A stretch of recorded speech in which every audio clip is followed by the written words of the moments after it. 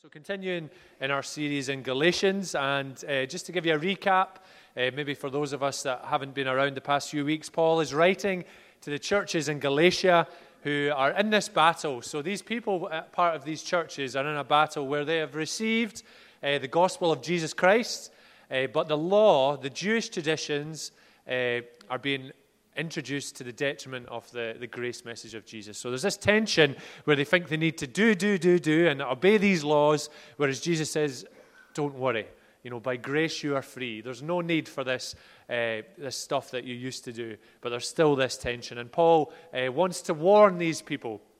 He wants to warn the churches in Galatia that actually the road you're going down is the wrong track. You've heard the right way. And Paul was coming into this situation strongly because they were in serious danger. And in these letters, in Galatians, he's writing really strongly and really boldly, no, you shouldn't be doing this because it isn't right. Jesus has set you free. And the series is called Called to be Free. And he wants to re-emphasize that a gospel which is watered down or tampered with is not the gospel. It's not the gospel. When I was thinking about that, it reminded me a little bit about, we were in Pizza Hut a couple of weeks ago, and we went to get a fizzy drink, and they have one of these machines that you press the button, and the juice comes out. But it's so blatantly obvious that you have the fizzy juice on one side, and then water on the other. It's like a cost-cutting measure. They water it down, and you blatantly see it. I tried to kind of move the cup over, so I just get the fizzy stuff, but it just didn't work. The water flowing alongside the good stuff, you can see it, but you can't do anything about it. Paul was doing something about it with these churches in Galatia. No more watering down. You're diluting the good stuff here. So Paul was operating and living out of his calling. And I want to explore this morning what it looks like to carry our calling. That every single one of us here this morning have a place in the kingdom of God when we accept him. And there's not one person discounted. There's not one person that is left out. There's not one person that isn't good enough. And we're called to be free. But as well as that, God has placed specific callings on our lives. And we're called to live that out. And some of us, I'm sure, are doing that and seeing God working amazingly when we take that step. Some of us have maybe yet to see. We know that God's placed something on our hearts, but we've yet to see it come to fruition. Or some of us maybe have yet to even hear what that is. Maybe we're sitting here this morning, I don't have a clue what that is. God does, and God knows. So God wants to use all of us. We all get to play. Whether that is that you're called to work in the oil industry, or be a teacher, or be a missionary, run an alpha course, play the guitar, sing, lead a small group, pray for people, support the marginalized, befriend the lonely. We all have a call on our lives, given and designed by God to further his kingdom. And he wants to use us in that. He wants to use us. God is saying to us, I've given you this. I placed this in your heart. Now go. Run with it. Shine for me in it. So I want to look at calling, what's involved, what we're faced with, and how it looked like for Paul. So we're going to read Galatians 1:11-24. And I wonder if Chris and Adam, as if you aren't doing enough, maybe one of you, who will I pick on? Adam. You look more like the person saying, no, not me. If you don't have a Bible, we'd love to give you one. Put your hand up and we'll get one out to you. If you don't have one at home, you can have that as a gift from us. We'd love you to have a Bible in your house. And it's going to be up on the screen as well, the Bible verse we're going to read. We're going to try and be short and snappy because we have no much time. Let's pray before we do that. Lord, we thank you for your word. We thank you that you are in this place. We thank you that you want to meet with us, Lord. Thank you that you delight in us, Lord. Pray, Holy Spirit, that you'll just bring life to these words and speak to our hearts. In Jesus' name, amen. So we're starting at verse 11. On these Bibles, it's in page 1168, so you'll be able to find that easier. I want you to know, brothers and sisters, that the gospel I preached is not of human origin. I did not receive it from any man, nor was I taught it. Rather, I received it by revelation from Jesus Christ. For you have heard of my previous way of life in Judaism, how intensely I persecuted the church of God and tried to destroy it. I was advancing in Judaism beyond many of my own age among my people and was extremely zealous for the traditions of my fathers. But when God, who set me apart from my mother's womb and called me by his grace, was pleased to reveal his Son in me so that I might preach him alongside among the Gentiles, my immediate response was not to consult any human being. I did not go up to Jerusalem to see those who were apostles before I was, but I went into Arabia. Later, I returned to Damascus. Oh, I was about to do a wee dance there. Then after 3 years, I went up to Jerusalem to get acquainted with Cephas and stayed with him for 15 days.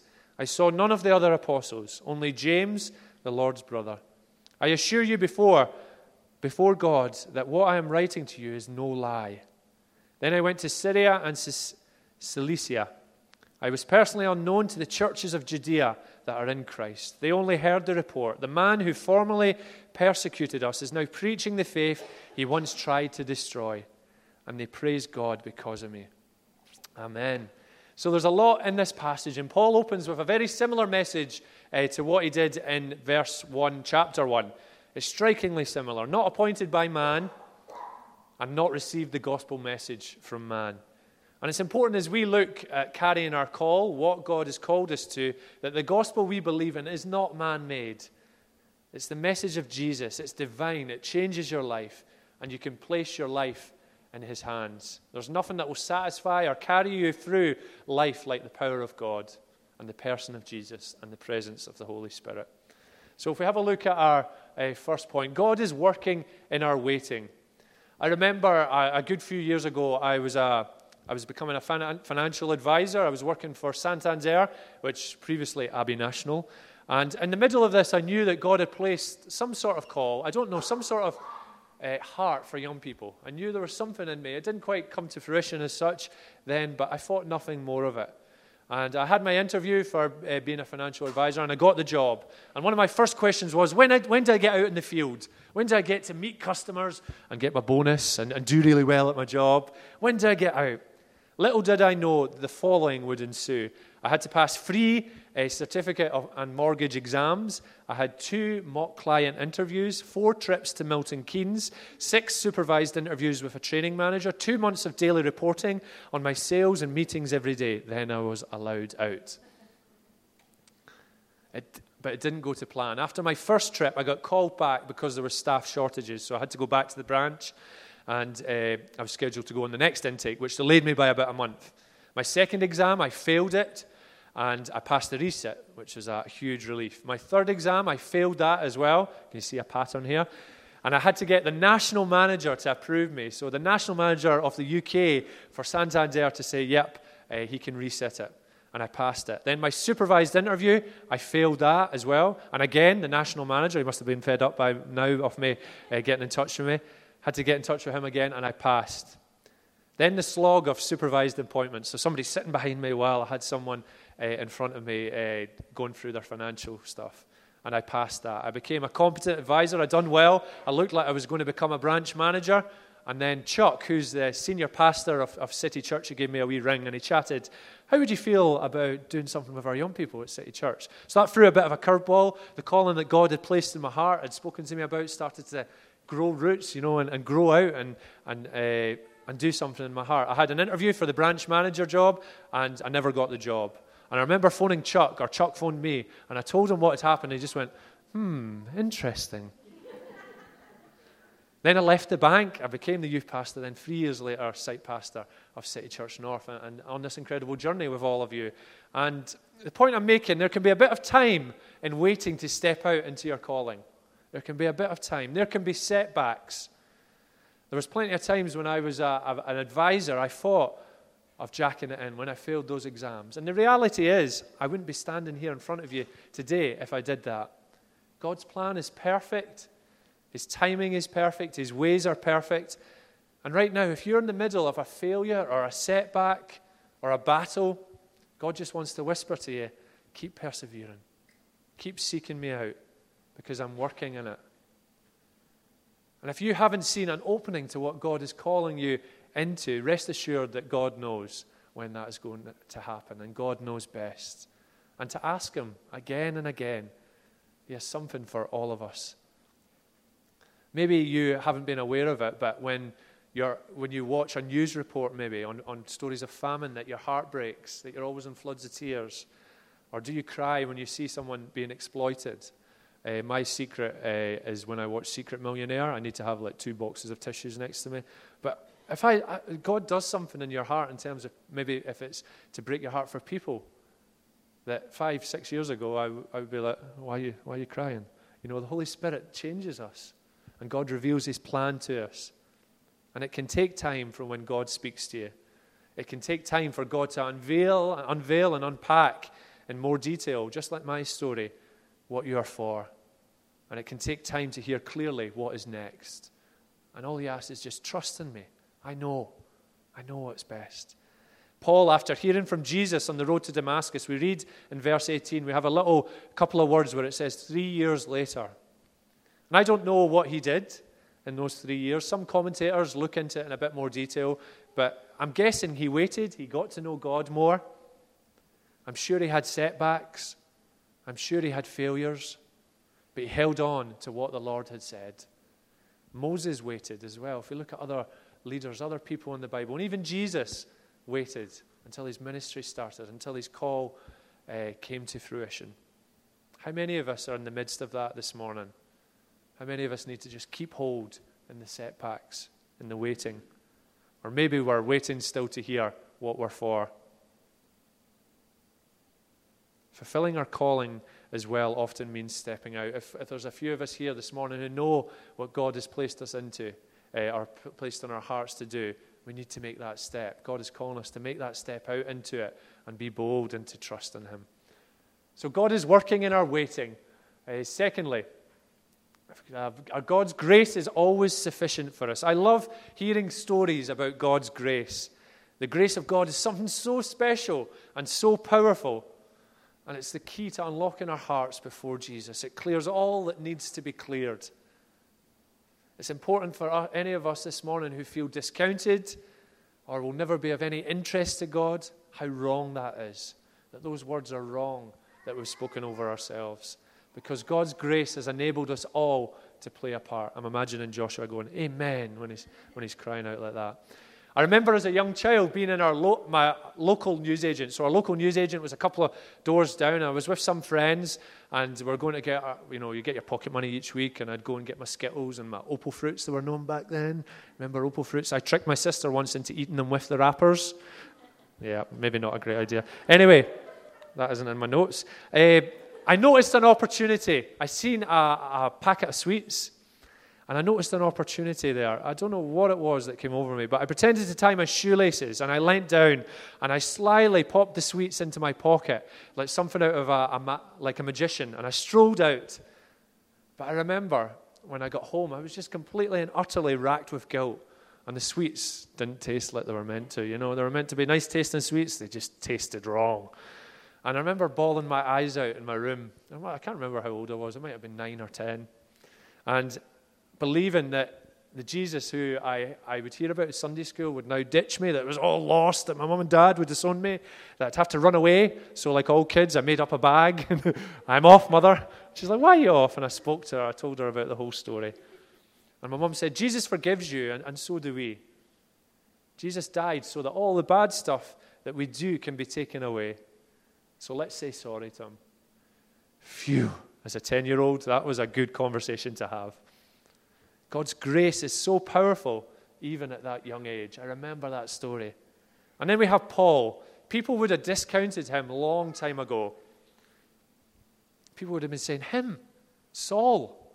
He was known as Saul before, but God had other plans. In Acts 9, verse 1, it says, Saul was uttering threats with every breath and was eager to kill the Lord's followers. But the Lord had other plans. The Lord had other plans. In verse 15, this man is my chosen instrument to proclaim my name to the Gentiles and the kings and the people of Israel. I love that line, but the Lord had other plans. For those of us in deep struggles just now or in a battle, the Lord has other plans. For those of us who are racked with guilt or have stuff in life that is weighing us down, the Lord has other plans. The areas of our lives that maybe we know God has called us into, but we've closed that book. We think it's past us. The Lord has other plans. To carry our calling in all our fullness, to be all that we can be, we need to have a grasp and live in the light of God's grace. That nothing we do is beyond God, the reach of God. That we don't give up when we stumble, because God's grace covers that.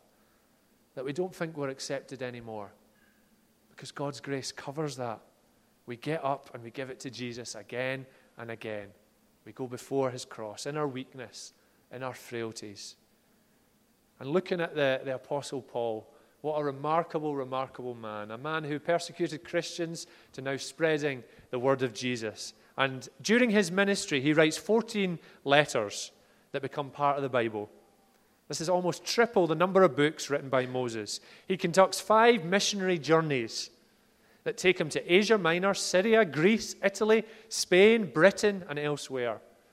He evangelizes countless cities and helps train others to do that, such as Timothy and Mark and John.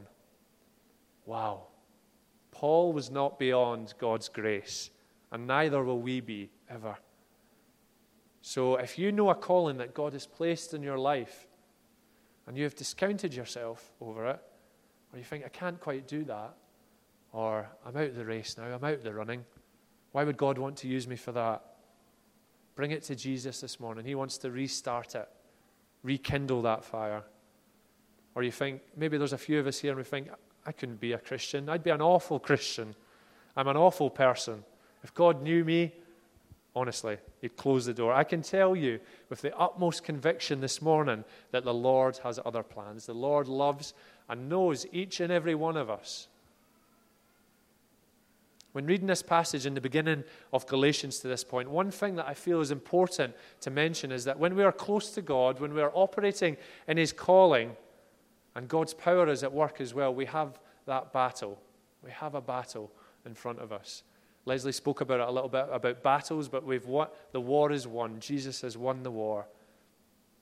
And that leads us into our next point, that beware of the battles when we step out. So when we step out into our calling, when we know that God has placed something in our hearts and we go, right, I'm going for it, the enemy often loves to step up his game as well. There's a quote which I absolutely love, and I put love this quote in bold just to re-emphasize it. It says this: the higher the hill, the stronger the wind, so the loftier the life, the stronger the enemy's temptations. So the higher the hill, the stronger the wind, so the loftier the life, the stronger the enemy's temptations. Whether that be whispers of half-truths, whispers of inadequacy, placing of temptations that are before us, opposition. Paul himself was finding opposition, people questioning his motives, his background, his training, his experience, his story, his transformation. They were saying, where did this guy come from? He's not spoken with the rest of the guys. Where did he get his message from? Do people know who he was before? How can you listen to him? How can you listen to him? His intense dedication to the calling God gave him when he stepped out came at a price, though. He ends up spending at least 5 years in total in prison. He's whipped 5 times. He's beaten 3 times with rods. He also survives a stoning. He endures shipwreck. I better be careful there. Shipwreck in the Mediterranean. He ultimately experiences martyrdom at the hands of the Romans. Now, I'm not saying when we step out to our calling we're going to have those lists of all these things, but we will face battles. We will have opposition. We must remember that Jesus is with us, that he's alongside us.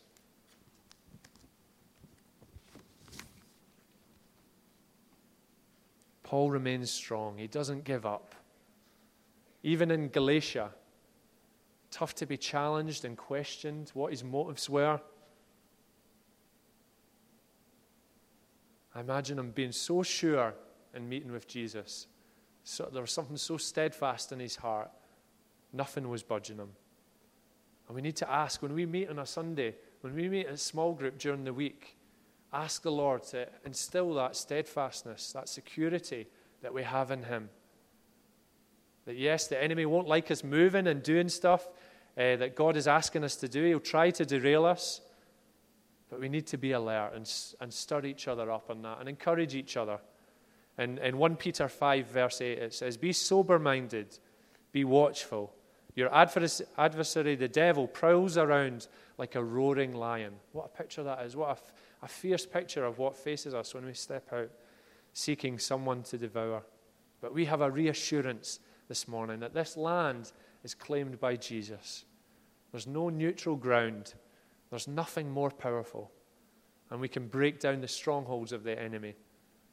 Jesus' death on the cross and his resurrection spells victory and power and transformation and freedom this morning. Maybe some of us just need to tap into that afresh, to remember that he can come into our hearts and change things. He can transform things. C.S. Lewis says, "There's no neutral ground in the universe. Every square inch, every split second is claimed by God and counterclaimed by Satan." It's claimed by God. God is all-powerful. He's won the war. And just to come into close, we're all called to share. Paul was an incredible man. He was a spreader of the gospel. He was used and preached many times, with many people coming to know Jesus. And one thing I feel that as a sight that the Lord wants to speak to us about is that we all carry responsibility to share the good news. The secret is that it all looks very different to each and every one of us. It's not just the pastor's job or the people who are good at speaking, the gifted, the confident. Mark 16, verse 15 says, "Go into all the world and proclaim the gospel to the whole creation." This is after Jesus rose again and he appeared to the disciples. He didn't single out. He didn't look for the strongest speaker, the most confident, the person who had it most together. Remember that the people that Jesus sent out to spread the gospel were some of the most insecure people that he could have picked, with all their failings and weaknesses, but they loved the Lord with all their hearts. For some of us, it may be lunchtime with the staff, when we have our staff lunches, with mums in the playground, with our hairdresser, with our mates at the pub, with our teammates at football, with the lollipop man or woman. Maybe it's conversations like, "I'll pray for you." Somebody's having a tough time. I'll pray for you. I was at church at the weekend. Oh, I had that problem. Jesus totally healed me, amazingly healed me. I know someone who could help you. Or can I pray for you now? Do you need a food parcel? Have you heard about Mainly Music? Or we have a group of lads that meet once a month and we have quizzes and we go surfing sometimes when it's warm enough. We have lots and lots of stuff that Jesus is asking us to use as part of the ministry of City Church North. So within all our specific callings, what we're called for, sharing Jesus is a normal, non-hypey, real and powerful thing. And we need to remember to do that in our weeks. So we have God is working in our waiting. So for those of us that are waiting for God to speak to us or to step out into what He's placed in our hearts, He's working, even when it doesn't feel like it. God's grace is always sufficient for us. Never discount yourself. Never think you're not good enough. Beware of the battles when we step out. When we finally step into what God has for us, there will be battles. And if you're right now facing battles, rest assured it's because you're exactly where God wants you to be. And to seek out God in that. And then finally, we're all called to share. The secret is it just looks very different to all of us. Ask God what that is in your week that you're called, and what way are you called to share. Why don't we stand?